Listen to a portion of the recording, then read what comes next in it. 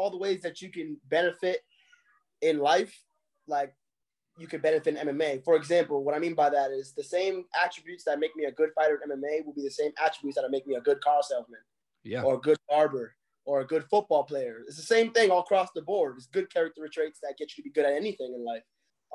So there's a guy. You ever heard of Jim Rohn? Yeah, oh yeah, absolutely, man. That's like my second dad right there. Come on.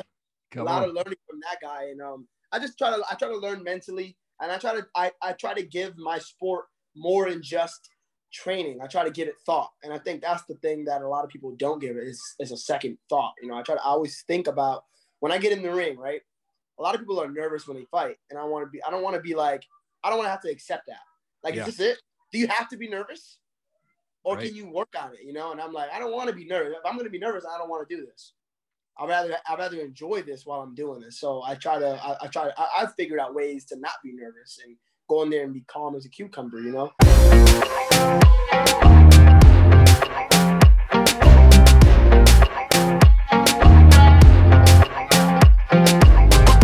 Jornell, you're an undefeated professional MMA fighter. You're on the Paradigm Sports roster. You're signed with Bellator. You also cut hair. Thank you so much, man, for your time. I appreciate it. Yeah, no doubt. I like to go back with my guests, man. Where did you grow up? What was childhood like for you? I grew up in. I was born in New York. I was raised in Connecticut, in a little town called Waterbury, Connecticut. Waterbury. Probably never heard of it. Not many people heard of it, but not the best of areas, but made me who I am today. So. Yeah. Who was the most influential person in your life as a kid growing up? I would say, I guess my older brother. Oh, okay. My older, he's physical just like me. So me and my brother are both like real physical kids, growing up, wrestling with all our friends and boxing with our friends, stuff like that. I remember being 4 years old and boxing. Wow. My friends boxing, crying because they were older making us box. So from a young age, like a big part of my life is like fighting, Yeah. Oh, that's awesome, man. That's awesome. Now, according to Tapology, that shows your first Emmy fight was in 2016. Is that correct? No. All right. So, when I started training when I was 14. I started competing when I was 15. Gotcha. I did my first tournament about a month after I turned 15. Okay. I think in December. So my birthday is November 30th. And I did my first grappling tournament as soon as I turned 15 that month in December. And then I did my first amateur MMA fight in Connecticut at the time, though. Ground and pound wasn't legal. So the way it worked was you could do striking on the feet and grappling on the ground. Ah, okay. Yeah, so I was 15 years old, and I competed against this guy who was 22 years old. Oh, geez. Yeah, grown man. And I don't know how much experience he had, but I was fairly new. I had started training in August. I was fighting him like in January. So like I probably had about 5-6 months of experience, and we fought. And I wind up like kneeing him in the belly. Okay. And then he falls to the ground, and I started grounding pounding him when I wasn't supposed to. And I just what happened? Blanked out. I started grounding pounding him, and he pretty much was like dead from there. He couldn't fight anymore, so I got disqualified. Okay. Yeah, I got disqualified. Then probably about a year after that, I had another amateur fight with another kid, and this time we fought, and I triangle choked him to sleep. Okay. And then in between there and my first amateur fight that you see on Tapology, I had about 7 kickboxing fights. So I'm altogether I'm 7-1 in kickboxing. Yeah. And I had 2 MMA fights. I had 2 boxing fights, and 2 of these other type of weird fights. So I have 20 amateur fights altogether. Wow, man, that's awesome. Yeah. What a cool thing, man. So why did you decide to get into MMA in the first place, man? What kind of drew you towards that? You ever seen the movie Never Back Down? Yeah. Yeah. Yeah. Well, so that's one of the influences. But obviously, like I said before, I did a lot of fighting and like wrestling around as a kid. Yeah. Always been my interest, watching a lot of anime and cartoon, Dragon Ball Z, and my mom one day she wound up started dating some guy, and this guy was into UFC. I've never heard of UFC before this. I was a kid. I actually never even knew MMA really existed, to be honest. Yeah. And he was like, oh, this UFC, punching, kicking. I seen the movie Never Back Down. I'm like, oh, this is dope. Like the leg kick. I'm like, oh, that's pretty cool. from there, I really picked up a real interest in fighting. And then soon after that, I went to my first gym when I was 14 years old. So Wow. that's pretty much how it is. Okay.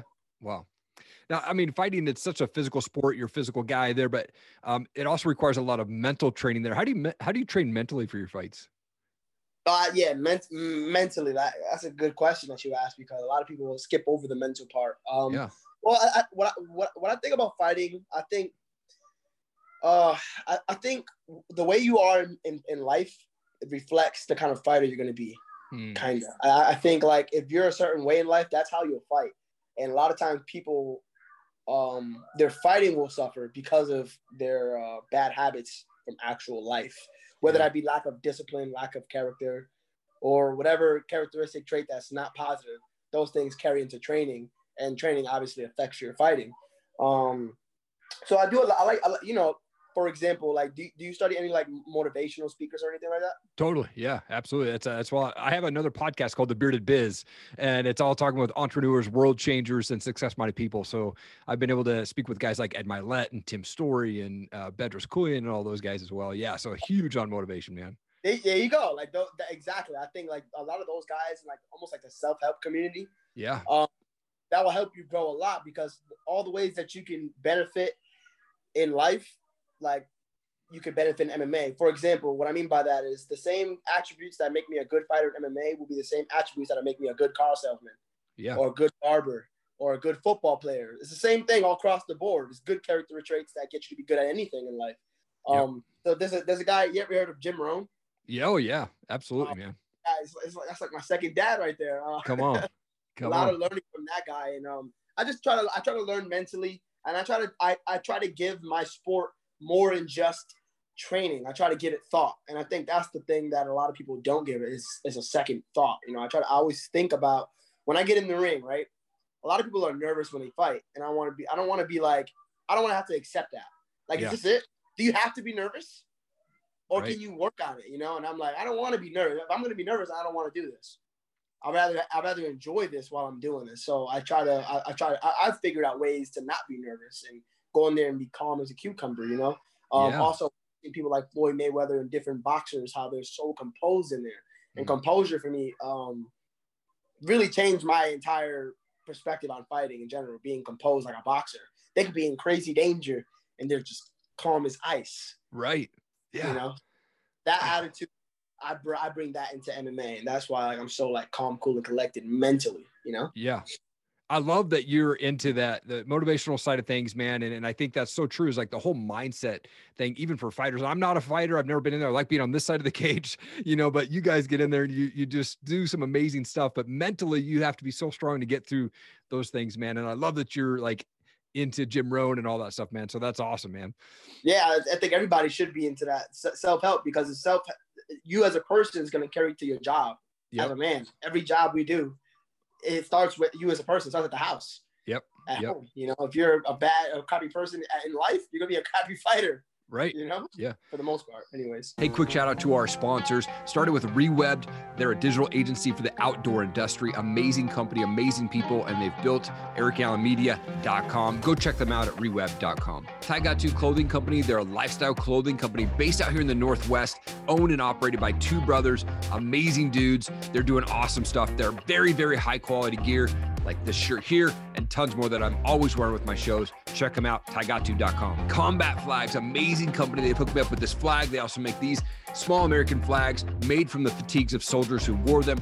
They're very big on giving back. They've donated over $80,000 to stop soldier suicide. Go check them out, combatflags.com. Alpha Outpost, they're an awesome company. They send you a box every single month filled with tactical tools, survival gear. You get knives like this guy here.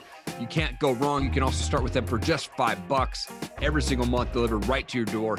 Check them out, alphaoutpost.com. How did you get the nickname A1? I was searching, man. I was searching the internet, scouring, thinking like, dang, what's going to be my nickname? Yeah. When I was younger, they called me the body snatcher as an amateur. And okay. I was like, it's cool. But I go to the body a lot. Like, I like to go downstairs, when I'm fighting. They call it, put in water in the basement. Trying to break him down from his body. Yeah. But I was like, I want something like original that no one has. So I was thinking of different things like Apex. I'm like, what's something that's like I want to be like a perfect fighter, something that explains like being perfect. And I was looking around, and I was like, A1, like top, and A1 means like top notch, top quality. Yeah. That's it right there. A1. I've never heard anybody else who has it. You know what? I'm gonna be A1. Join out A1 Lugo. Oh, nice. And you also have an apparel company, right? Called A1, right? Yeah, we have a brand, me and my friend, and these are our t-shirts. We have like a lot of t-shirts. Yeah. What our motto is, for the most part, is skills pay the bills. So what we do with these t-shirts is we put like the A1 on the front. We have the different designs, but we'll put A1 on the front and then some kind of cool quote in the back. So skills pay the bills, or it'll be like walk by faith, not by sight. Yep. Or whatever cool quotes that we like. I like quotes, like different little quotes. So if I have something like faith over fear, vision, it'd be like vision over circumstances, different things on the back of the shirt. So it'd be like A1 on the front, nice, cool, motivating quote on the back. Come on. Now you do mention in Instagram, like you are saved. How much does faith play into your fight game, man? Well, I mean, for me, it's like a little mental edge. Sometimes I like to think that God is on my side, because I'm Christian, so I'm saved. So I like to think, okay, hopefully this guy's not saved and God's with me. Right. Yeah, sure. Skills pay the bills, but obviously at the end of the day, we believe like the horse is prepared unto battle, but safety is of the Lord. Yeah. So it's like I get prepared, but at the end of the day, it's in God's hands. Whether something's gonna prosper or whether something's gonna flop. So I train my hardest and trust in God that I'm gonna get the victory.